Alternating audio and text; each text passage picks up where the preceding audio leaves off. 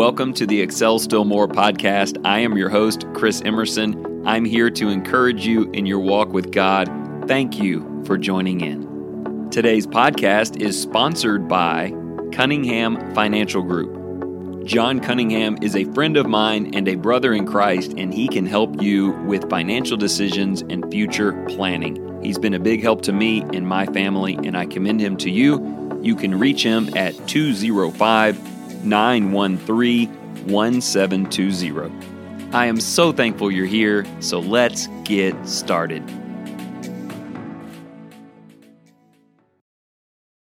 Hey, welcome back today. I hope you're doing well. I think we're going to have some fun with the concept we'll be toying with.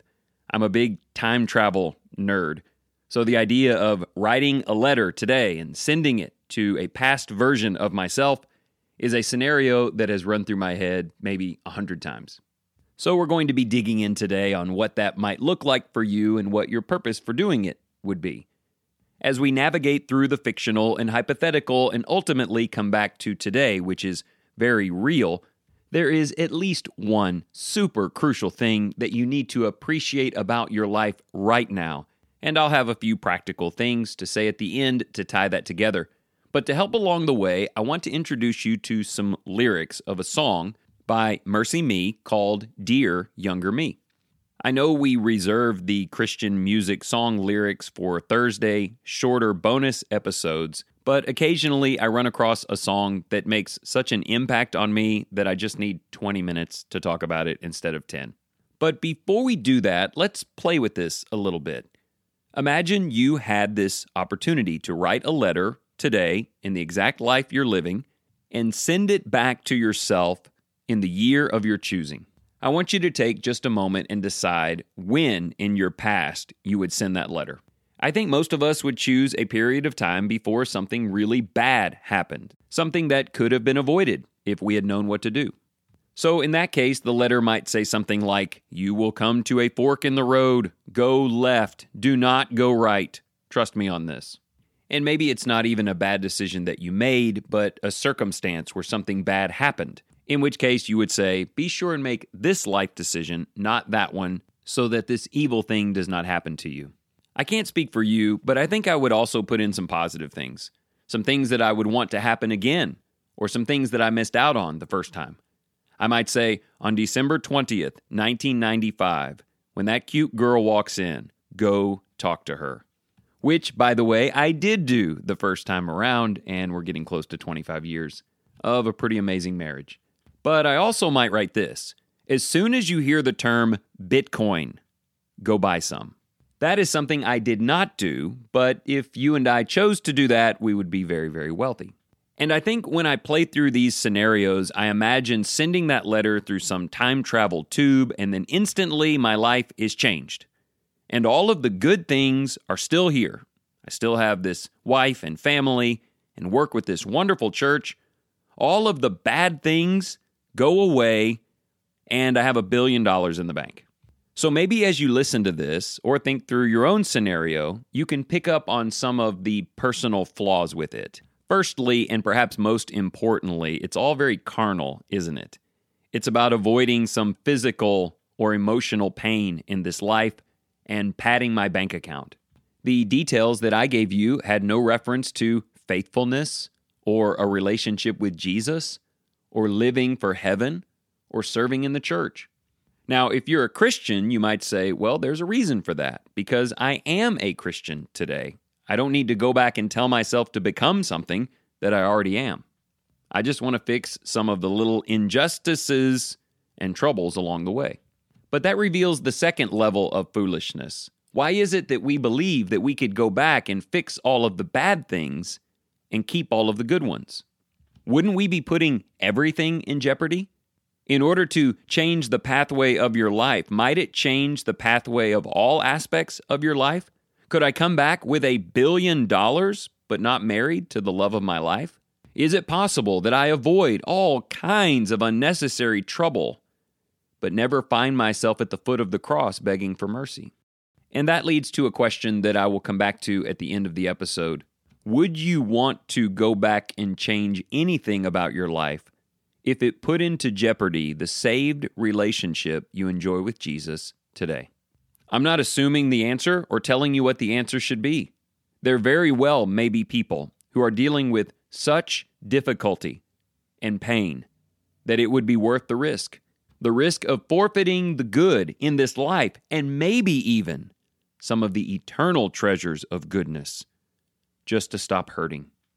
Well, that leads me to the lyrics of this song, Dear Younger Me, that opens up in such a relatable way and ends with a conclusion that honestly I didn't see coming, but I really hope I would emulate. Dear younger me, where do I start? If I could tell you everything that I have learned so far, then you could be one step ahead of all the painful memories still running through my head. I wonder how much different things would be. Dear younger me. Dear younger me, I cannot decide. Do I give some speech about how to get the most out of your life? Or do I go deep and try to change the choices that you'll make because they're the choices that made me? Even though I love this crazy life, sometimes I wish it was a smoother ride. Dear younger me. Now let me just pause a moment and say how relatable all of that is. We know so much more now than we knew then. We all know what it's like to live with painful memories that we wish weren't there. And there would be this temptation to give a detailed roadmap around them. But then the author of this song takes it in an entirely different and powerful direction. I'll just go ahead and read the rest of the song.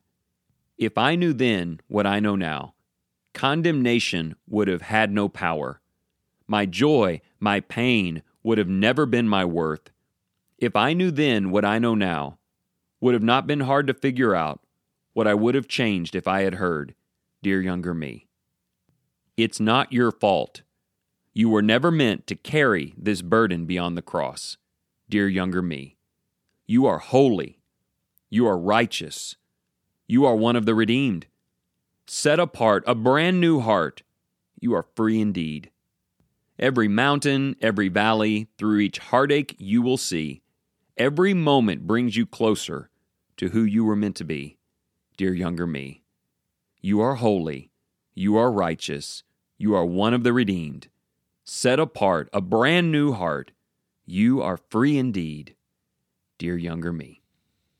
Man, what a wasted letter. A golden opportunity squandered. Nothing about staying in school or avoiding those friends, speeding down that back road, or missing out on Apple or Bitcoin, or asking that girl out on a first date. All of this knowledge, this ability to change so many things, and you didn't write any of them. Instead, the song says there will be mountains and there will be valleys. You will have a lot of heartache, but please listen carefully, younger me. Every high and every low will bring you closer to who Jesus has remade you to be. I'm not writing you asking you to do something different to affect our future. I'm writing you to free you of guilt, of shame, of carrying burdens. I don't want you to invest in some stock so I can be rich. I want you to understand how richly blessed you are in Jesus right now, whether you're 18 or 28 or 40. You are holy and righteous and redeemed. Christ has set you apart, given you a new heart, and freed you. Well, I don't know about you, but I feel punched in the gut. I was trying to get better things from a younger me, and this guy's trying to give a younger version of himself the kindest gift of all. In my own words, I hope that if I wrote a letter back to a teenage me, I would say, Chris, you have given your life to Jesus. He has set you free. You don't have to carry any shame or humiliation or doubt. Chris, you don't have to go out there and prove to the world who you are or get what's yours. And honestly, every time you try to do that in your life, separate from rejoicing in who you are as a Christian, you will always to some degree regret it, whether it goes good or bad. Be saved. Be His. There is no peace you will ever find in your life that isn't provided to you in connection with Christ. If I'd have known then what I know now, I would have stretched my hands out, closed my eyes, and fallen backwards into His arms long ago. That is who you agreed to be in Him. And while life will have ups and downs, as long as that's where you find yourself, you will be fine.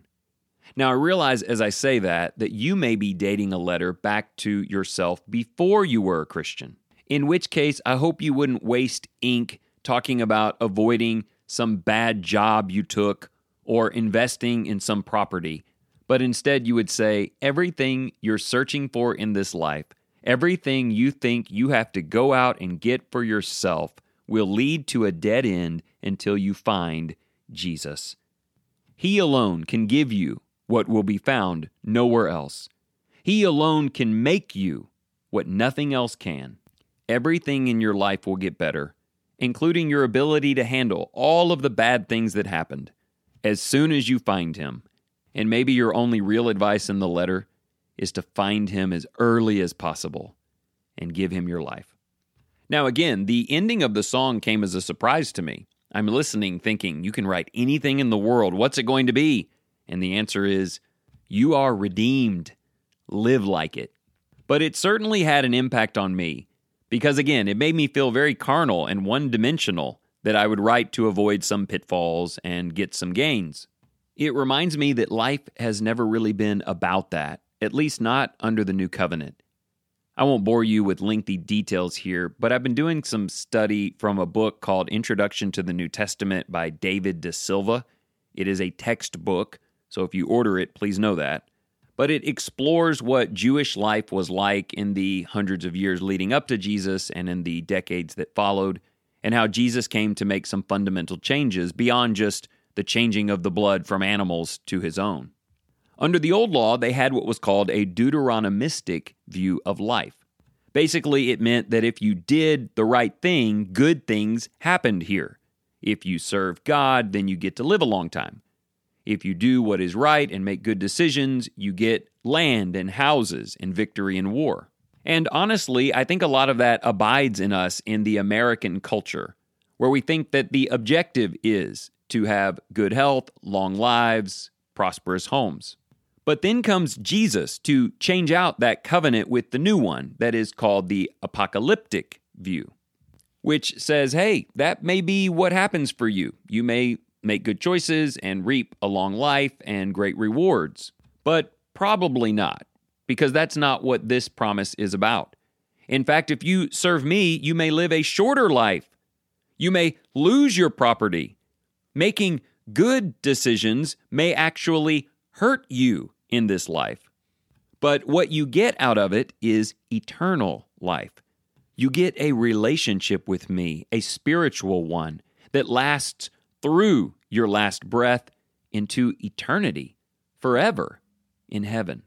So I am a little bit afraid that we want the new covenant concept of Jesus' powerful blood over the blood of animals, but we kind of want the Old Testament concept of I do the right things and life on earth is awesome. I think we need to be careful with that, and not just in the fictional hypothetical of writing a letter to a younger you, but you may have children in your life or grandchildren. That's real. They really are building a future here. And while I get go left instead of right to make your life better, make this good investment and reap rewards. While I get that, I think we need to be getting a lot less of that and a lot more, well, every mountain, every valley, through each heartache you will see, every moment brings you closer to who you were meant to be. You are holy, you are righteous, you are one of the redeemed, set apart a brand new heart. You are free indeed. This may mean giving advice to younger versions of you who happen to be your children, or people that you get to influence who still have a lot more life to live. But our choices will be about our walk in Jesus, and nothing will be prescribed that would put that in jeopardy. And that's sort of the other takeaway from all of this for me. I wouldn't want to do it. If I was given the chance to tell a younger version of me anything, knowing that it would put in jeopardy who I am as a child of God today. While it may make 10 other things better, I would not choose it. Because the fact that God's love has been poured into my life, Jesus' blood has cleansed my every guilt and shame, and the Holy Spirit dwells within my temple, means that this life has been whatever it needed to be to bring about the best possible result. Do you believe that? I hope that you do. Maybe it turns this whole episode on its head. Maybe you started out depressed, going, oh, my life's got all of this going on. Sure wish I could write that letter, but of course I can't. So now I just feel worse about myself. Hopefully you've left all that behind. Would you trade in any of the scars, any of the bad memories or mistakes, if it led down a path that was further from Jesus than you are now? So I'm going to ask that question in its most extreme environment this coming weekend. And if they will allow me, I will try to provide you some of the results as soon as I can. There are about a dozen men who have been baptized here at the Lindale Church in 2022. All of them reside at a facility in Tyler, a voluntary facility for addicts, for people who have just lost everything and are trying to find purpose in their lives. One of the men at this church started going there to teach the gospel, and it's led to conversions and new relationships and a lot of really good things. I wonder what those guys would say, who, by the way, do in fact have stories that would cause you to openly sob if you have any heart at all. What would they say if the question went like this? You can write a letter back to yourself at any point and give advice on what you should or should not do. But know this, if you do that, there is a strong likelihood that you are not sitting at this kitchen table with me today. That your life led to all sorts of really great things, but on a pathway that did not find Jesus. Is that a risk you would be willing to take? I'll be very interested to hear their responses. Our study is going to be in Ephesians 1 about being predestined to be redeemed in Jesus. But as I bring that up, I realize that most of these men have had bad things happen to them that they could not control.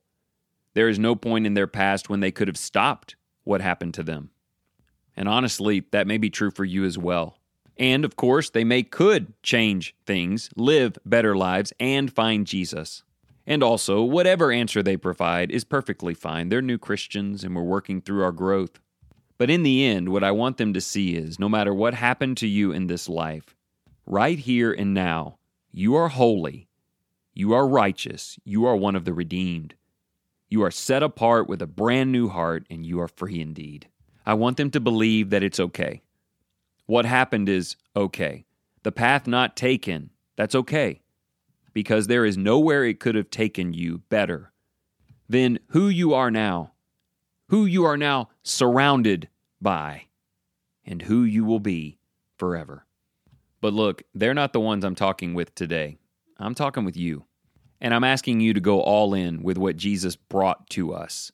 The apocalyptic view that if we have Him, we may have to forfeit things that the world wants. But there is no more blessed place to be in the universe than in His church. And maybe the only message you would give yourself if you could send information back is kind of like marriage is, for me at least. I got married at the age of 18. And if I had known what it was going to be like, I would have done it sooner. So there it is. Fall into the arms of Jesus. Build every hope around His promises, because there is nothing more blessed in this life. So run to Jesus now, dear younger me.